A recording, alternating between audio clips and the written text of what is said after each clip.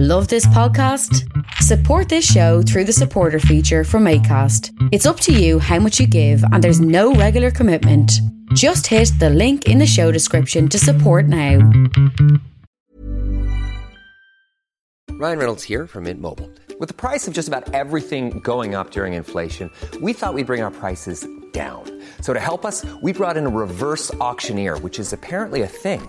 Mint Mobile Unlimited Premium Wireless. How to get 30, 30, bit to get 30, bit to get 20, 20, 20, bit to get 20, 20, bit to get 15, 15, 15, 15, just $15 a month? Sold! Give it a try at mintmobile.com/switch. $45 up front for 3 months plus taxes and fees. Promo rate for new customers for limited time. Unlimited more than 40 gigabytes per month. Slows full terms at mintmobile.com. Hey, it's Danny Pellegrino from Everything Iconic. Ready to upgrade your style game without blowing your budget? Check out Quince. They've got all the good stuff, shirts and polos, activewear, and fine leather goods, all at 50 to 80% less than other high-end brands. And the best part? They're all about safe, ethical, and responsible manufacturing. Get that luxury vibe without the luxury price tag. Hit up quince.com/upgrade for free shipping and 365-day returns on your next order. That's quince.com/upgrade. Hey you, do you need some spice in your life? Well, this Valentine's Day, why not arouse your special loved one with a sexy Brexit-themed night to make sure you never go back to a single market? Nothing will make your withdrawal agreement happen quicker than making absolutely no plans and then insisting your partner should have done it, and it's only because they won't have faith in you that you failed to do anything special at all. To really get things going, try whispering in their ear that you're thinking of alternative arrangements for their backstop. Insist on using technology to create frictionless borders. Try tying them up to remove their freedom of movement and saying you won't charge them if they choose to come early. Then, to end the night, why not pay 11 people a lot of money to turn up and agree with everything you say? Then, demand access to fishing waters and just keep trying the same thing over and over again, but telling your partner it's definitely something new and different in the hope that they'll just give up and leave so you can trade goods with others who don't know you and aren't interested. Remember, this Valentine's Day, Brexit means Sexit. So get it on with the kind of special night that will cause the pointless destruction of an otherwise happy union.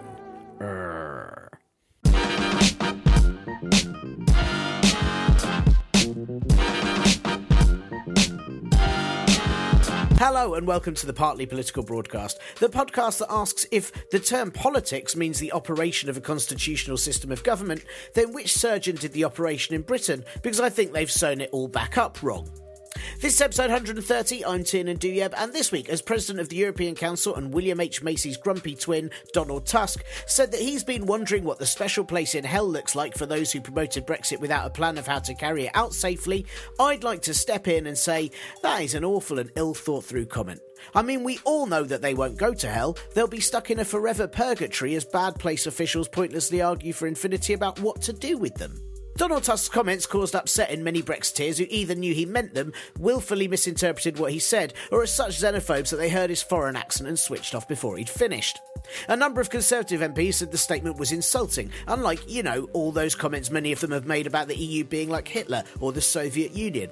I suppose the issue is that those are all elements of real-life history which they don't understand and haven't bothered finding out about, whereas Tusk was talking about hell, a fictional place that exists only within certain beliefs, and that's far more the personal ballpark of extreme Tory Brexiteers.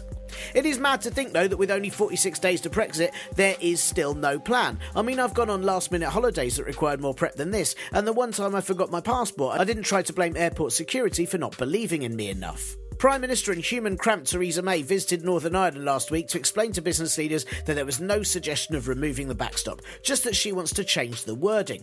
Great, I mean that's reassuring and not at all concerning that maybe the wording will now just say there is no backstop. I mean it's a bit like saying that you don't want to have your dog put down, you just want to find a way to stop it still being a dog. May then went to the EU to meet with Tusk with no new proposals or ideas because, if you keep throwing shit at a wall, eventually you lose your job as a sanitation worker. I'm not sure why I use that analogy as May doesn't dispose of waste, she just endlessly keeps retrieving it and bringing it back for inspection like a very ill dog.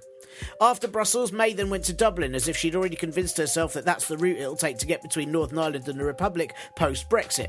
And then she met with Irish Taoiseach and Employee of the Month at Carpet World, Leo Varadkar, and the two made absolutely no breakthroughs, but they did eat some beef together.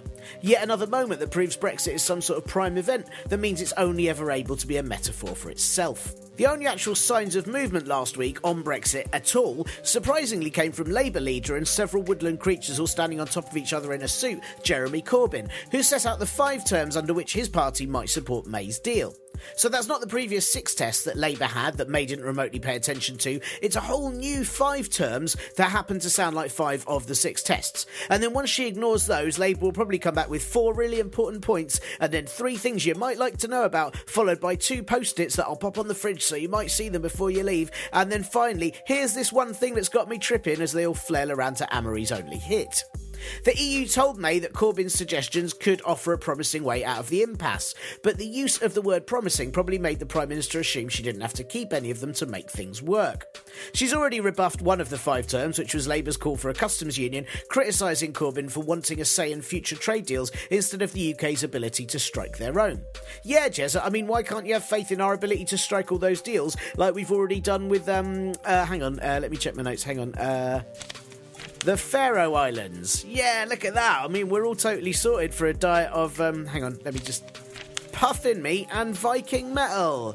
The UK also now has a deal sorted with Switzerland, so that's quite good, and that will keep our current trading relationship with them for after Brexit, because I suppose rather than just putting ourselves down, it's easier to make plans with a country that specialises in assisted suicide. As is always the case, the other group to have a problem with Labour's 5 terms is, of course, Labour, as Shadow Brexit Secretary and stylised webtoon Keir Starmer was shown a draft copy of Corbyn's letter to the Prime Minister that included the threat that if she didn't agree to them, Labour would back a second referendum. But that threat was missing from the actual letter, and Corbyn's office said, we must have forgotten that paragraph. Nothing says government in waiting than either actually forgetting a party policy or pretending you have done. I can't wait for a Corbyn government to try negotiating with the EU with such tactics as, sorry, I can't attend that meeting after all as I'm washing my hair, or the guidelines for ECJ jurisdiction during the transition period. Yeah, we did that, but the dog ate it. May has welcomed further talks with Corbyn on alternative arrangements for the backstop, just not any of the ones that Labour have already suggested. But it does make sense she needs new ones when you see the ones that her own MPs have suggested, so far including disgraced MP Liam the Disgraced Fox, who's pushing for a super technological maximum facilitation border with technology that includes facial recognition to deter dissident terrorist groups, because the one thing they definitely won't do, based on previous evidence in Northern Ireland, is wear balaclavas, you stupid twat. The rest of the government's Brexit preparation is going brilliantly, with Seabourn Freight, the ferry company that had no ferries, and terms and conditions copied from a pizza delivery firm, losing the £14 million contract with the government. Now, that could be because Transport Secretary and one of Clive Barker's rejected ideas, Chris Grayling, he's so useless that he's basically only in the cabinet to make everyone else look less shit. Or it could be that the pizza terms and conditions only gave Seabourn 30 minutes to deliver, or they'd have had to give them money back. It's most likely the former, though, as failing Grayling is so awful that he's no longer welcome in Calais after the port's chairman called him disrespectful. I love that we have a Transport Secretary that's banned from going places. I hope this keeps happening and Grayling's barred from all modes of transport that he's messed up during his terrible, terrible career until he's reduced to just standing in a corner shouting apologies at a tricycle. Meanwhile, Defence Secretary and haemophobic vampire Gavin Williamson has been getting all excited like a small boy with some new plastic war figurines and started banging on about how the armed forces have to be prepared to use hard power. You know, that hard power, as opposed to the soft power that they sometimes fire from their pine freshener room fragrancing guns. It's the sort of language that makes me certain he has a profile on uniformdating.com. He referred to Brexit as a moment when we must strengthen our global presence, enhance our lethality and increase our mass. It sounds a lot like he's planning to do a year abroad where he just eats a lot and murders someone. It was revealed that the Brexit department spent over £45,000 just printing 1,300 copies of May's deal, which most people read online and is now irrelevant because she's on Plan B. I suppose it's still the same. Anyway, it does mean that if we have a no-deal situation, there will definitely be enough loo roll to go round. Labour MP Luciana, not part of a meal deal burger, was given a vote of no confidence by her constituency Labour Party over her disloyalty to Jeremy Corbyn, which was then withdrawn due to accusations that it was actually done because of anti-Semitism towards her. Typical Labour, they can't even decide amongst themselves why they don't like each other. Labour have said that they've looked into 673 cases of anti-Semitism since last April. But I mean, they obviously waited till Easter to do it, which is pretty offensive, huh? No, I don't know what I'm doing either. The Daily Mail, aka the press version of a waste pipe, printed excerpts from a biography of Corbyn called Dangerous Hero, Corbyn's Ruthless Plot for Power, which seemed to suggest that Jezza is such a megalomaniac, you know, of the kind that spends 40 years doing his job before being surprised that he's elected party leader. Terrifying. Classic driven dictator move. Some of the stories printed about him involved him eating cold beans, not reading many books, refusing to go to palaces in Europe due to them being royal, and collecting a lot of crap in his garage. All of which, when read in a Danny Dyer voice, just sound really laddie. Yeah, I'll neck them beans. Books, yawn mate, palaces, double yawn, here's my massive man drawer full of shit. Bosh. To be honest, I doubt Corbyn's any less qualified to be in charge than May, as I'm pretty sure she has a cold pulse most of the time too.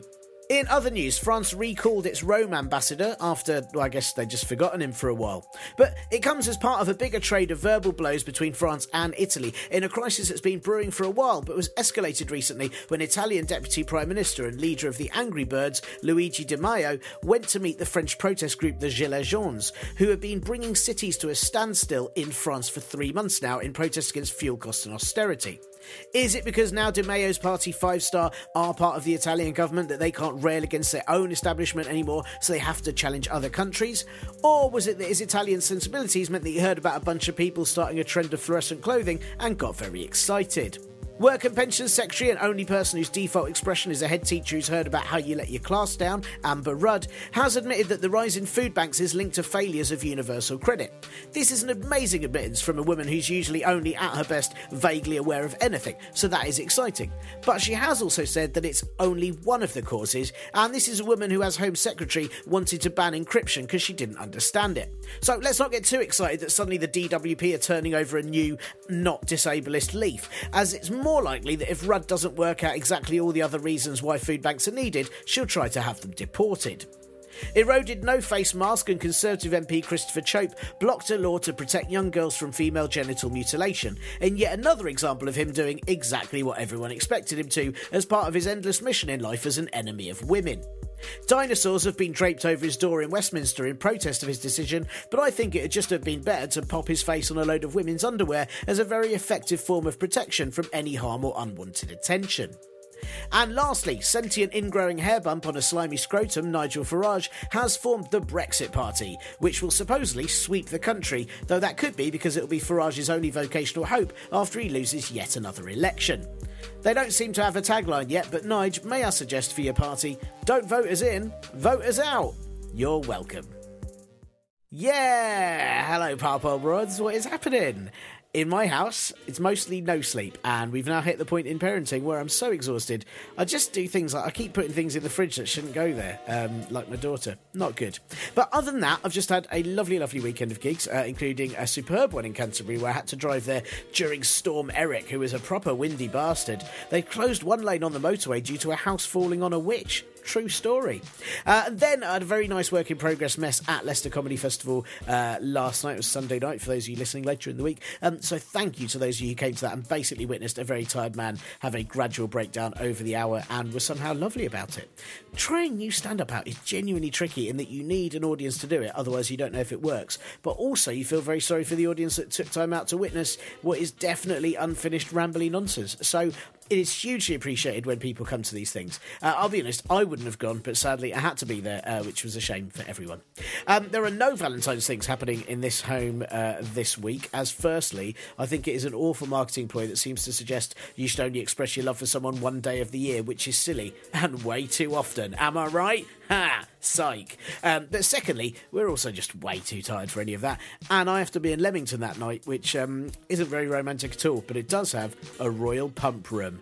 We were way more excited about Pancake Day, but it turns out this year it's in March. What the fuck? What the fuck? How did that even happen?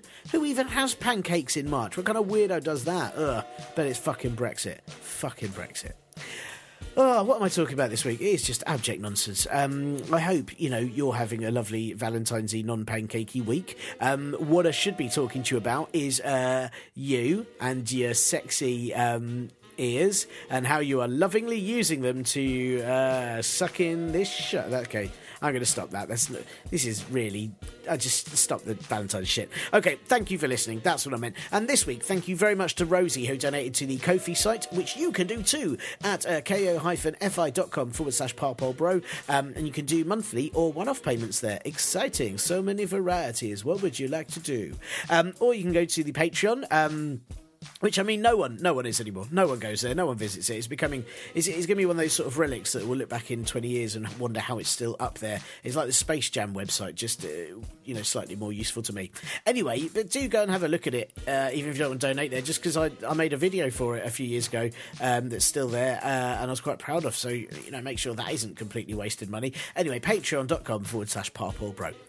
Obviously, if you can't afford to donate, or you just don't want to give me any money because, I'll likely spend it on something stupid, then please do review the show on whichever pod app you use, or just tell that special person in your life to listen to this podcast too. Otherwise, what kind of sham relationship is this shit? If you're single, why not put a pic of this podcast and a link to it in your Tinder app? And no, look, I'll be honest, I have no idea how any of that works. Is that a good idea? Would that work? Would people just try and screw this podcast then leave? I'm so old, none of it makes sense to me.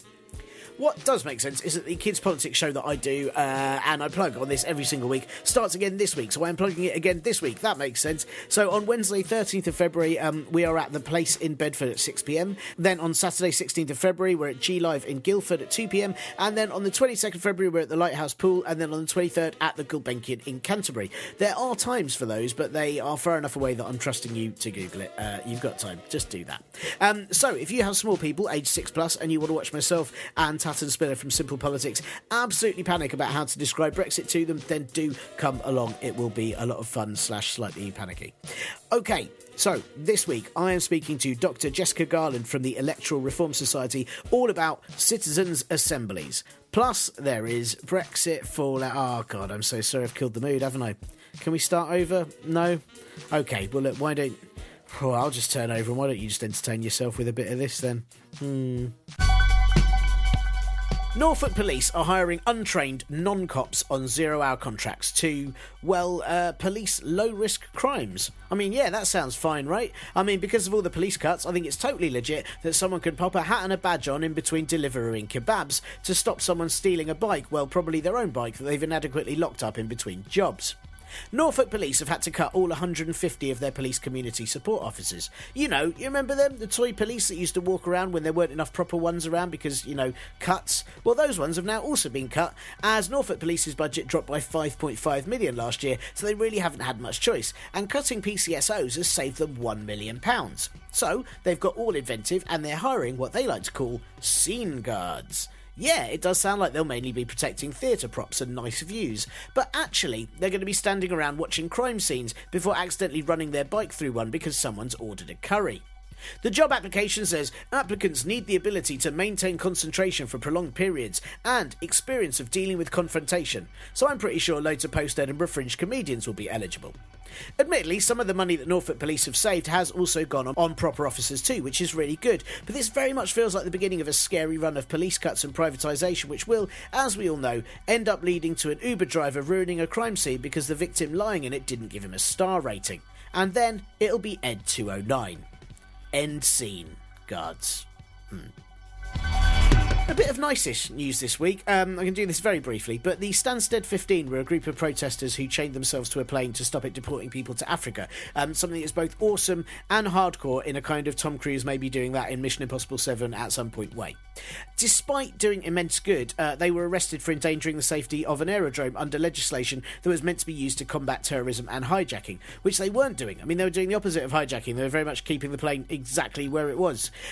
Yes, what they did was dangerous. Yes, it did cause the runway to be closed for an hour and 23 planes to be diverted, but hey, that's still less annoying than a drone. Anyway, it looked like they could all face hefty prison sentences, but the court just gave 3 of them suspended jail terms and 12 of them community orders, which, to be fair, I'd say they'd already done by saving those people. And 3 of the people that they'd saved that were due to be deported have now been granted leave to remain, and 1 man has remained with his family that he was going to be separated from, so that's amazing. The Stansted 15 have said that they'll appeal against their convictions too on the grounds it has implications against freedom to protest, which the Court of Appeal could ignore to make a point, but hopefully they won't. Either way, it's a pretty great pardoning and condoning of what they did, and further proof that the Home Office is just deporting people willy-nilly without any good reason. Plus, I'm really looking forward to the Stansted 15 film where Tom Cruise plays everyone. Absolutely everyone.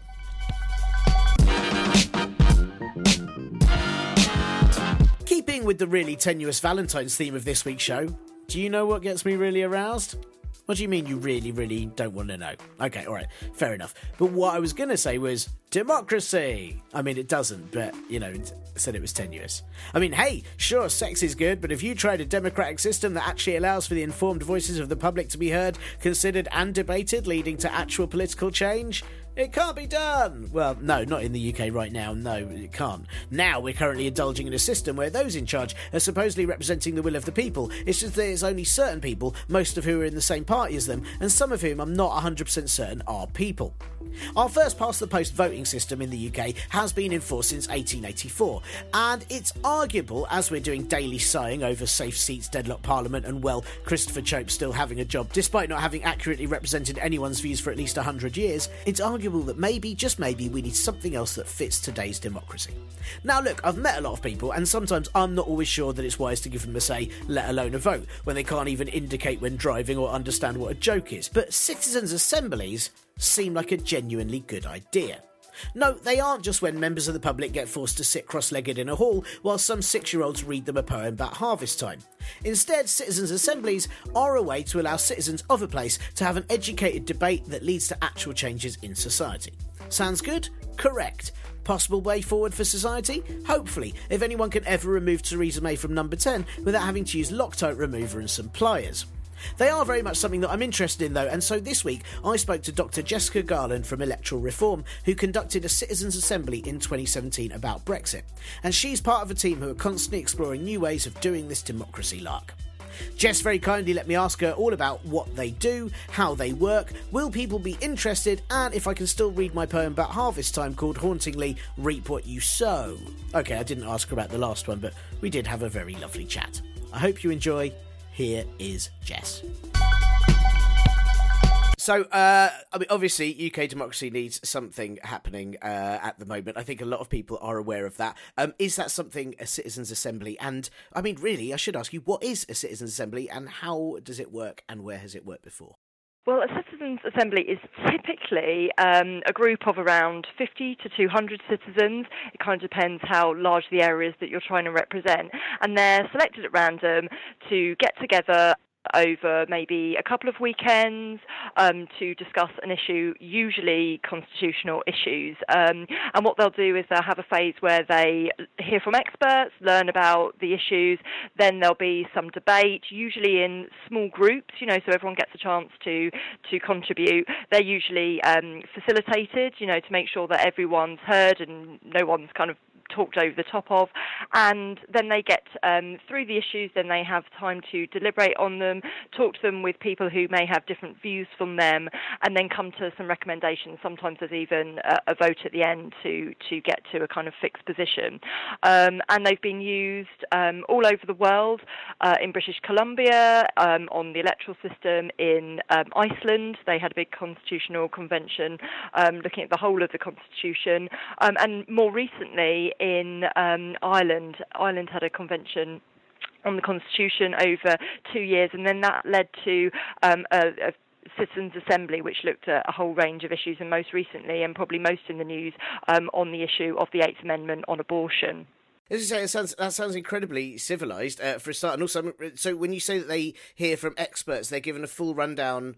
Like how much knowledge are they given about the subject? As much as necessary. And actually, in the case of the citizens' assemblies in Ireland, they then asked for more evidence. So on the abortion citizens' assembly, they wanted to hear from women who had either decided for or against an abortion, and they really wanted to hear from people. So that's another really useful, a great benefit of the Citizens' Assembly, is that you can actually hear from people experiencing those issues firsthand. So they heard, obviously from medical professionals, and then they themselves requested to hear from people who had a personal experience. So a whole range. And of course, who you select is very, very important.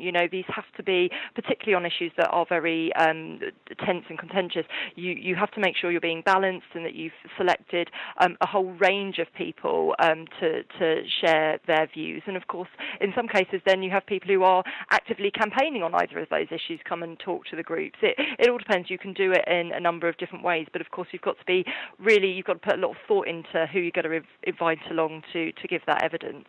So which poses the question of how do you find people for that? I mean, is it if you've got to be careful, it can't just be a random selection, but then how do you make sure that you've kind of got a broad enough cross-section of people?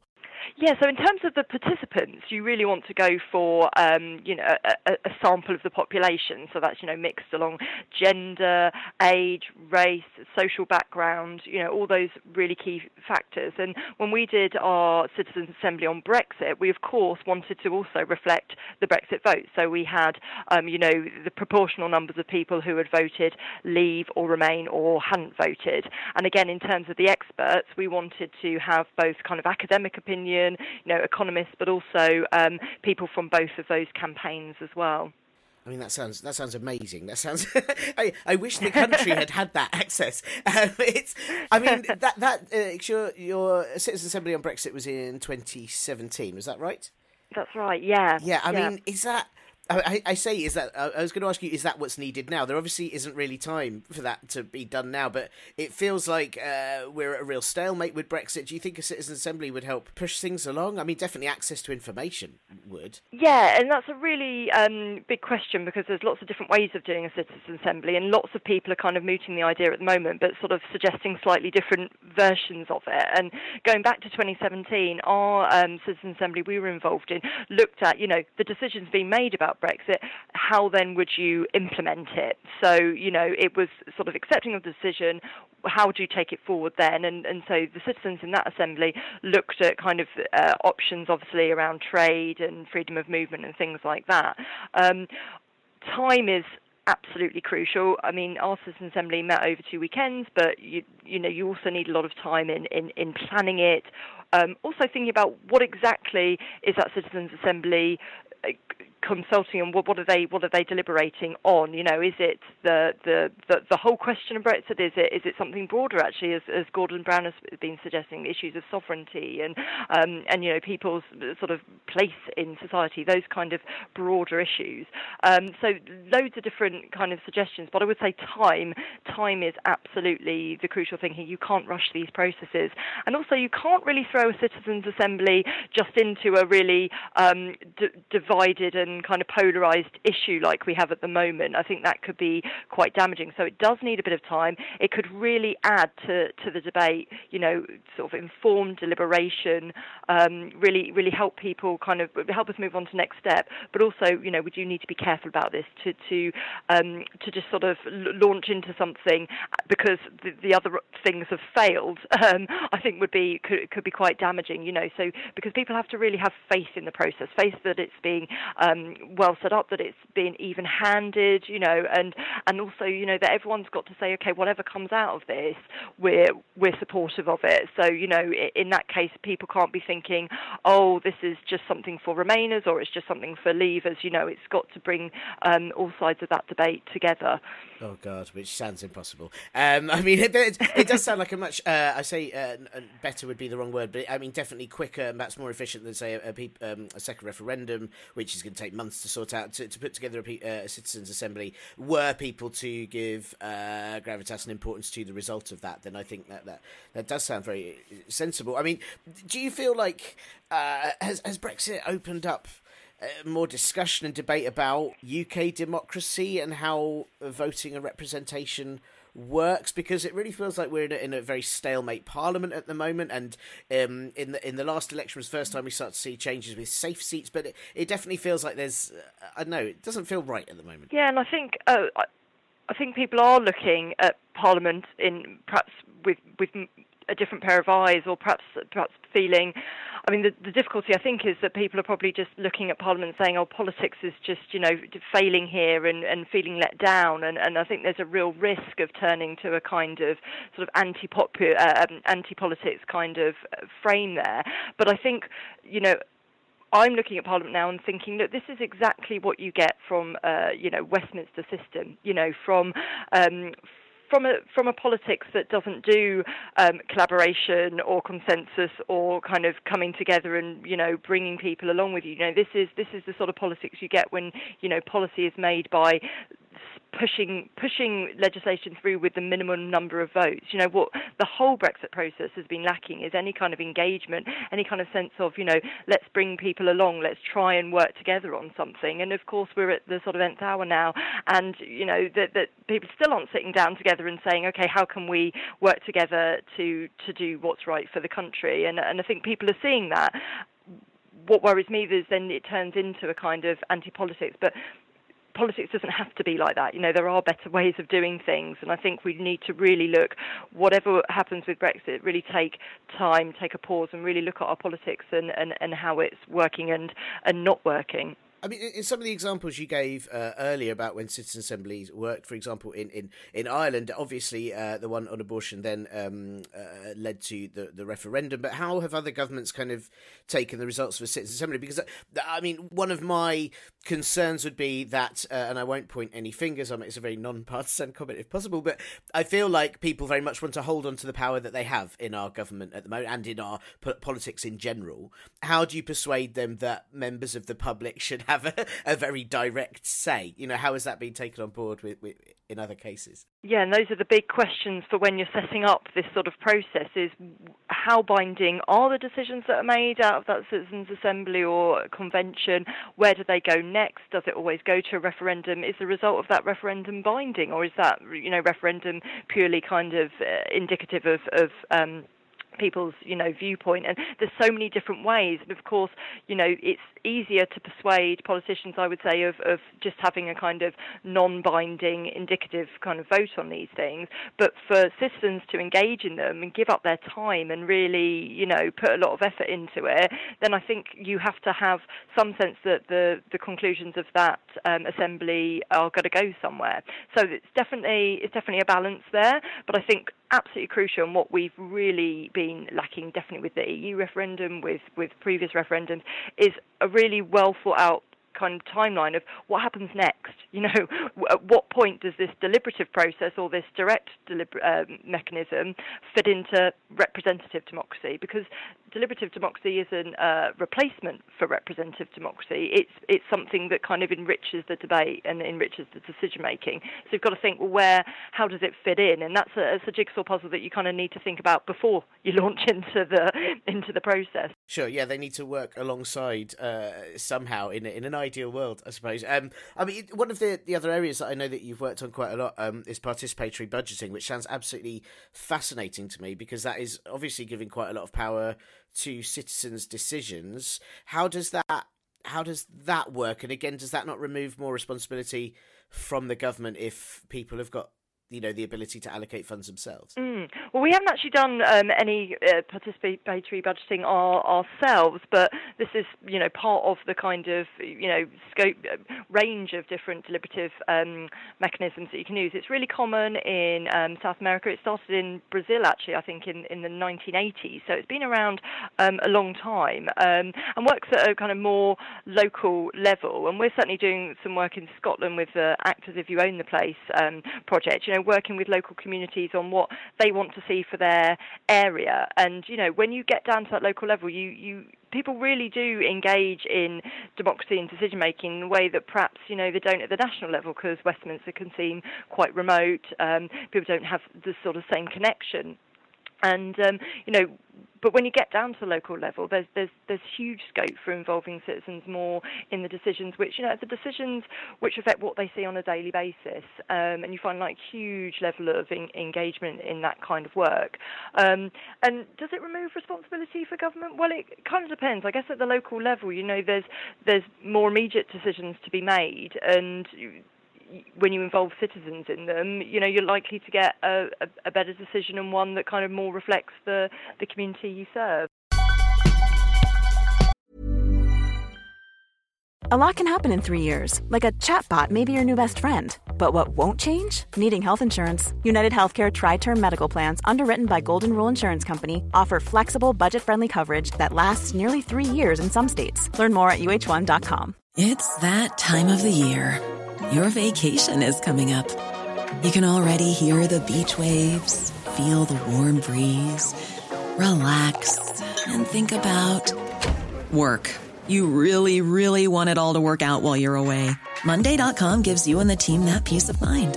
When all work is on one platform and everyone's in sync, things just flow. Wherever you are, tap the banner to go to Monday.com. Hey, it's Ryan Reynolds, and I'm here with Keith, co-star of my upcoming film, If, only in theaters May 17th. Do you want to tell people the big news? All right, I'll do it. Sign up now and you'll get unlimited for $15 a month and 6 months of Paramount Plus Essential Plan on us. MintMobile.com/switch. Upfront payment of $45 equivalent to $15 per month. Unlimited over 40 gigabytes per month. Face lower speeds. Videos at 480p. Active Mint customers by 531.24 get 6 months of Paramount Plus Essential Plan. Auto renews after 6 months. Offer ends May 31st, 2024. Separate Paramount Plus registration required. Terms and conditions apply if rated PG. And we'll be back with Jess shortly, but, I mean, look, it's this bit again. And I would say I'm sorry, but I mean, it's not my fault, is it? I didn't do this. Trust me, if I could replace this section with just a favourite political pancakes to have, including suggestions for a flapjack Brereton or a Mary crepe, but, you know, it's not till March, is it now? I mean, it's not even in this month. What the fuck is the point? Also, those are the only two pancake politician ones I have, and Mary crepe, it doesn't really even work. Yes, it was a shit idea. All right, okay, let's have this bit then. Brexit fallout! Brexit fallout!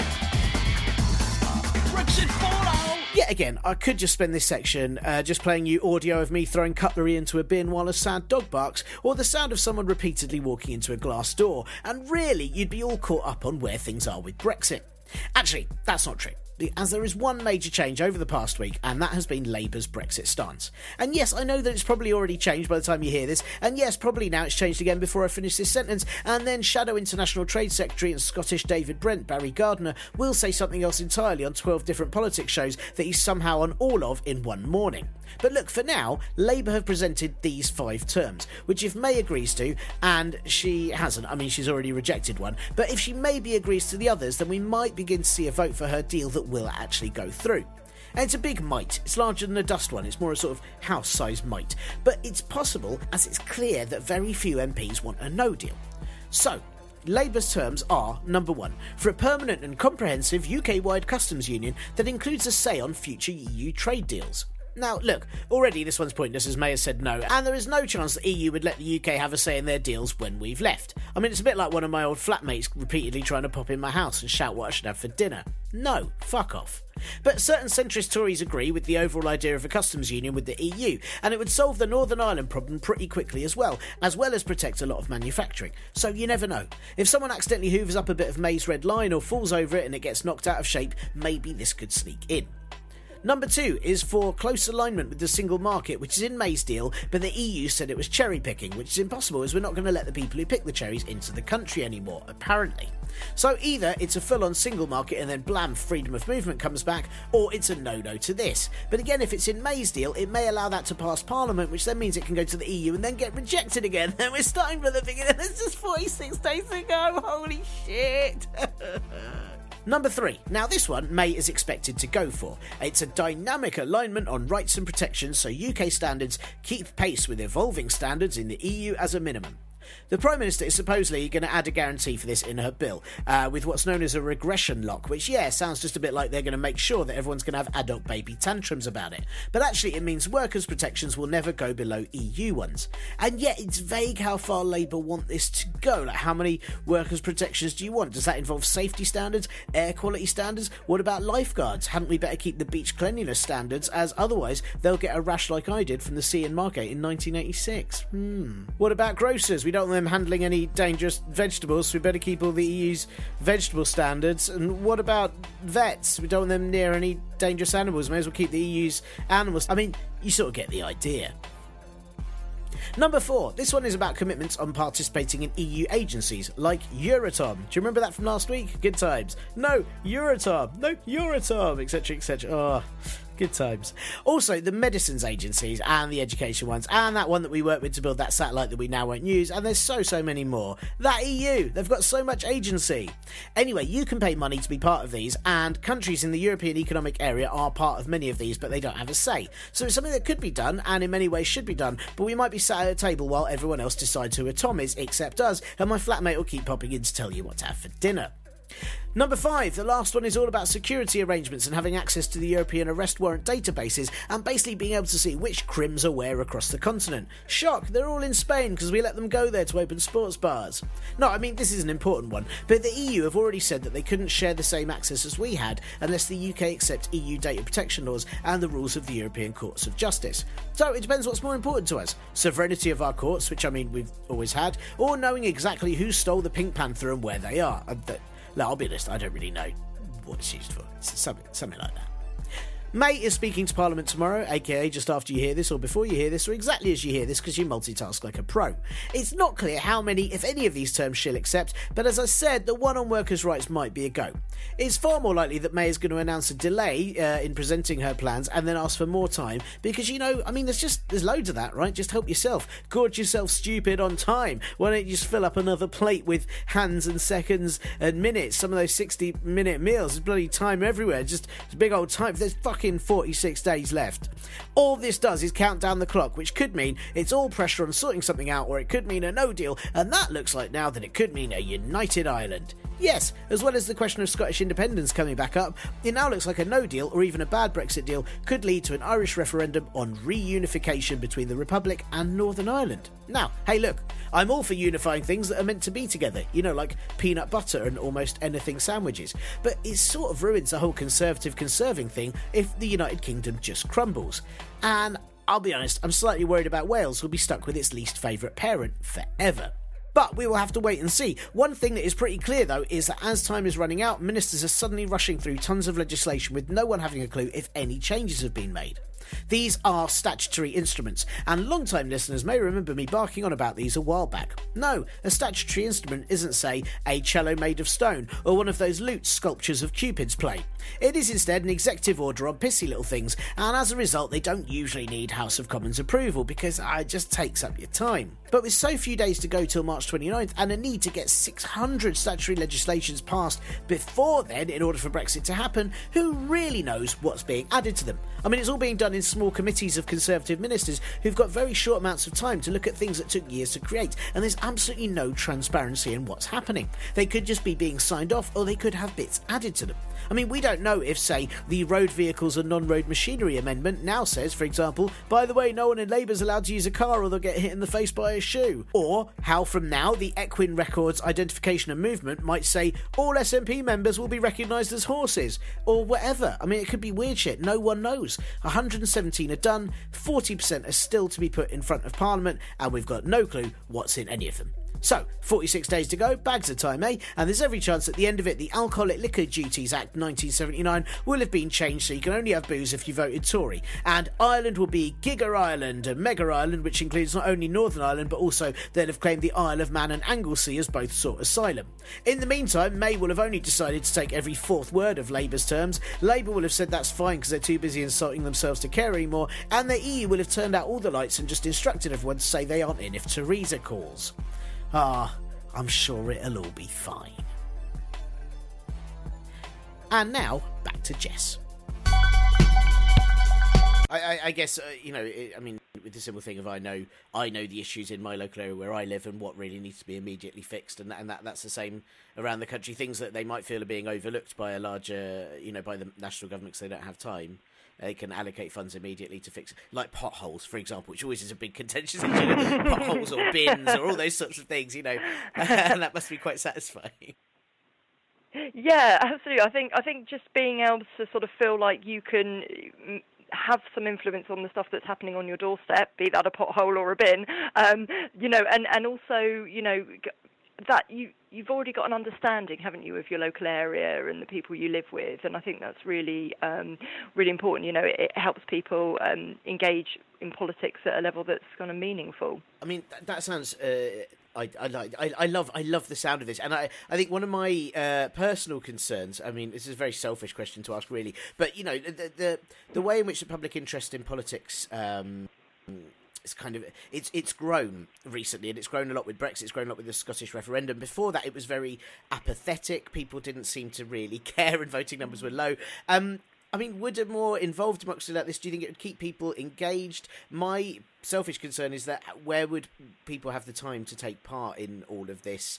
Doesn't it require you to kind of have a lot of extra time to go to meetings, to work on all these things? You know, how do you kind of allow for people's busy working lives, really? I think that's a really good consideration because, of course, with all these things, you want the people involved to be representative of everyone in society. So you don't want it just to be people from one particular group who have more time than others. So I think that's a really it's an important consideration. I think also you've got to think, well, what are we asking of people? You know, is this a one-off thing or is this a regular thing? You know, with a regular thing, it's quite difficult to find the time and stay engaged. You know, there are places where, referendums are really, really regular, and you see the turnout for those as down in the sort of 40% often. So, you know, there is a risk that people turn off, you know, if there's too much of a burden. But of course, things like participatory budgeting is a once a year thing. So I think there's definitely a balance. When it comes to the large-scale constitutional conventions, these are definitely not once a year. These are once in a generation kind of decisions, and I think people feel a real sort of pride in getting involved. And you know, there's that. It's an opportunity to be part of something really big, and I think, you know, people often, you know, grab that with both hands. And of course, you know, again, how you set these things up is really important. Often participants are paid, you know, so that you're not excluding people who would find it a financial burden to go along, childcare arrangements, all these other things should be put in place so you're getting a true cross-section of society at the convention. Yeah, I mean that's huge. That's hugely important that care is in place because, I mean, just having the freedom to be able to go and not worrying that suddenly it's meaning that you're losing other work. But I guess, like you said as well, that I think I think one of the reasons that politics has gained interest, not just because things are particularly crazy, but those referendums were about big one-off issues, and people suddenly thought maybe by voting on this it will change things in a way that means something. And that was, I mean, that's fascinating to see what happens when people think that their vote might actually make a difference. Yeah, and hasn't it just been so long since people have felt like their vote has made a difference? You know, just we would obviously say, you know, there are huge parts of the country where in general elections people feel like there's no point in them turning out to vote, you know, where they're in a safe seat, they're not seeing their vote reflected in the outcome. And of course, you know, along comes a referendum where, you know, you've got a really direct say, and it's absolutely great that people are inspired then to take part, but it shouldn't be a one-off. You know, you shouldn't have a once-in-a-generation chance to make a difference. These should be things that happen, you know, all the time in democracy, people feeling like actually getting involved goes somewhere, you know, and that's why deliberation is kind of better than just consultation. You know, consultation is saying, these are our ideas, send us back some thoughts on them. Deliberation is being right at the heart of decision making and really feeling like, you know, your contribution is part of a really important process. And I think that's something that we need to do more of, really. Just get people more engaged, make people, you know, give people real choice and, you know, real decision making power. And do you feel like, you know, that I mean, British politics in particular, do you feel that that things are more open to these kind of changes now? I know we discussed earlier with Brexit that there's various different ideas being juggled around, but obviously in the UK we had the vote against alternative voting in 2011, which was supposedly a once in a generation vote on the future of voting. Are we now in a situation where we could see something like that come up again? You know, how likely is any of this to happen? That's my desperate hope, you know, desperate for hope question. Yeah, I mean, it's been that was 8 years ago, and like what an 8 years it's been in politics. You know, I don't think anyone would have seen us in this position right now 8 years ago. I mean, I know every generation goes, oh, this is the strangest thing that's ever happened to politics, and it's just because we don't remember or weren't around for the previous crisis. But yeah, it does feel like this is a real turning point for politics, and I do think there's two roads to go down. There's the one you mentioned, which is that people look at politics and think about how we can do things better and how we can improve things. And then there is the closing up shop, regressing back to that kind of comfort zone of the tribal Westminster style politics that feels more familiar. And of course, a lot of the changes to our politics over the years have come from being part of the EU. So there's a kind of, I guess there's a risk that sort of the models that we've been sort of slightly moving towards are going to kind of go backwards. So I think there's different routes. There's a way we can say, okay, this politics hasn't really served us very well. Let's find a better route forward. Or there's the kind of let's just go back to the Westminster system with the strong executive, the majoritarian system, most people's vote not counting, and that for me I think is would be a very backward step. So, have we got to persuade politicians first, or people first, or what's the next step? Both, hopefully. Phew, that's easy. Then. I've spent a lot of time talking about consensus and bringing people along with you. So I think the right answer to that is bringing everyone along with us.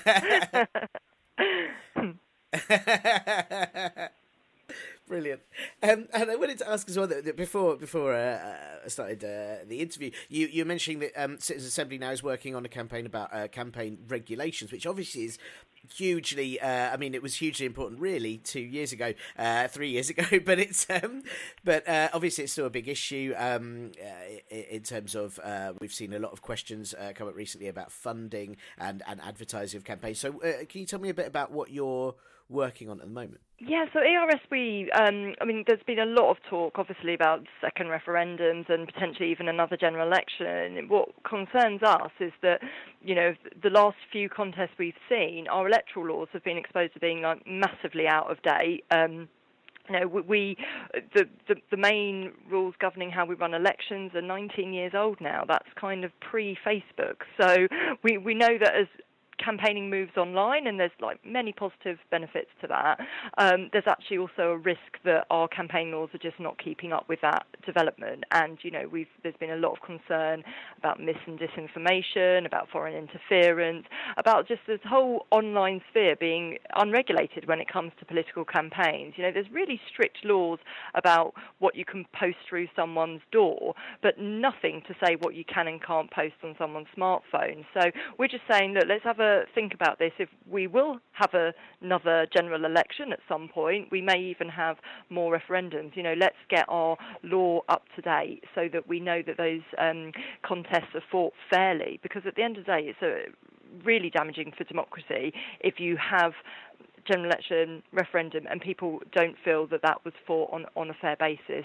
and that's also about, making sure all the regulations around where money comes from and how it comes into the system are sorted out as well. So we've just had a report out last week where we've got lots of academics and other think tanks and politicians from across the political spectrum, as well as the regulators, so saying, look, we really need to do something about this now. So we're really keen that we don't have an electoral contest where people start to question the outcome, because that is really, really bad for democracy.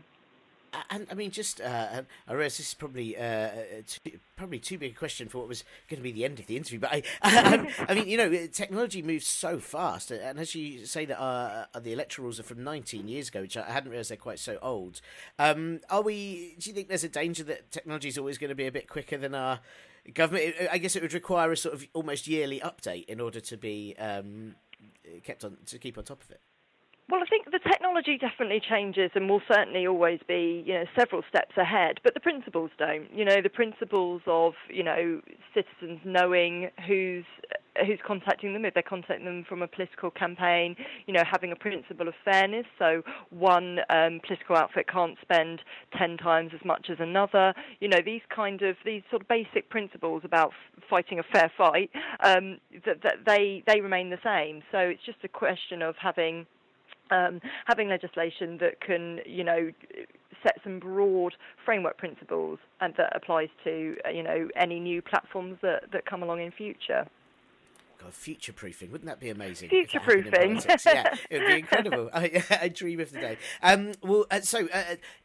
Two last questions, really, and one is the very important. How do people get involved in Citizens Assembly? How do they get involved in, what the best ways to spread the word and get people on board with this idea? And the other question is something that I ask everyone, which is simply that other than yourself, what other campaigns and writers would you recommend that listeners look up if this is what they're interested in, if they want to find out more about progressive ideas of changing democracy?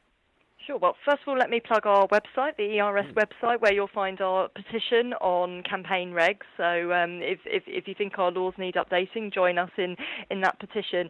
And there's also a separate website for the Citizens Assemblies, both the Democracy Matters one and the Citizens Assembly on Brexit, www.citizensassemblies, and that's got details of all our partners in those projects, a range of academics and other organisations all working on this, so do check that out as well.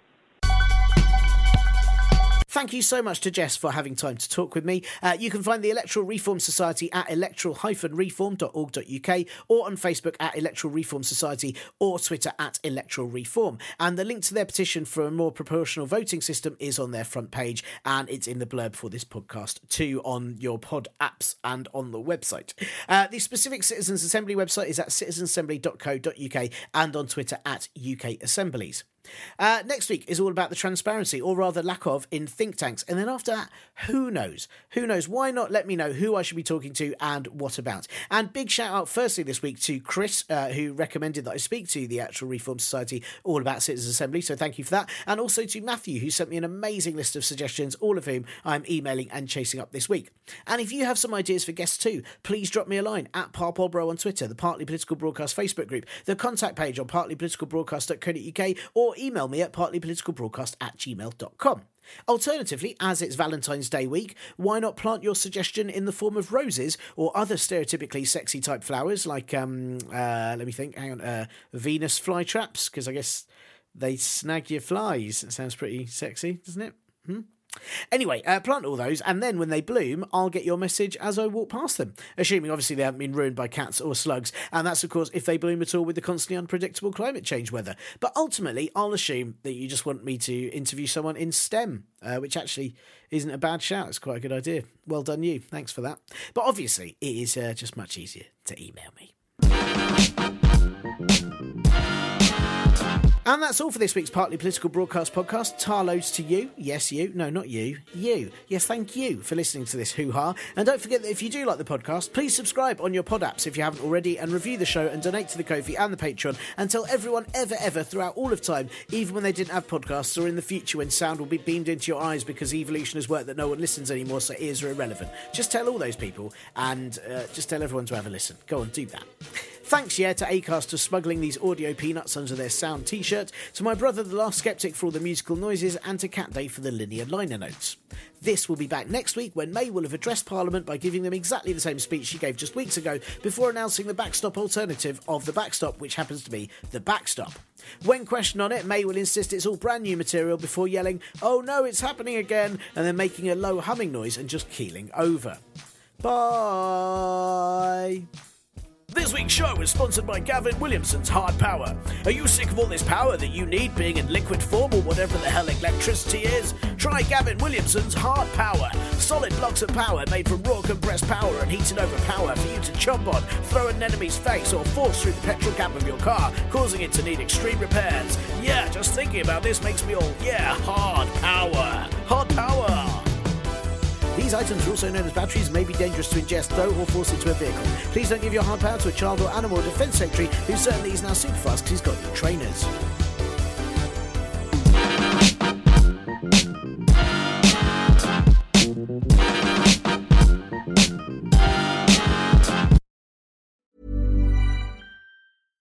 Hi, I'm Daniel, founder of Pretty Litter. Cats and cat owners deserve better than any old-fashioned litter. That's why I teamed up with scientists and veterinarians to create Pretty Litter. Its innovative crystal formula has superior odor control and weighs up to 80% less than clay litter.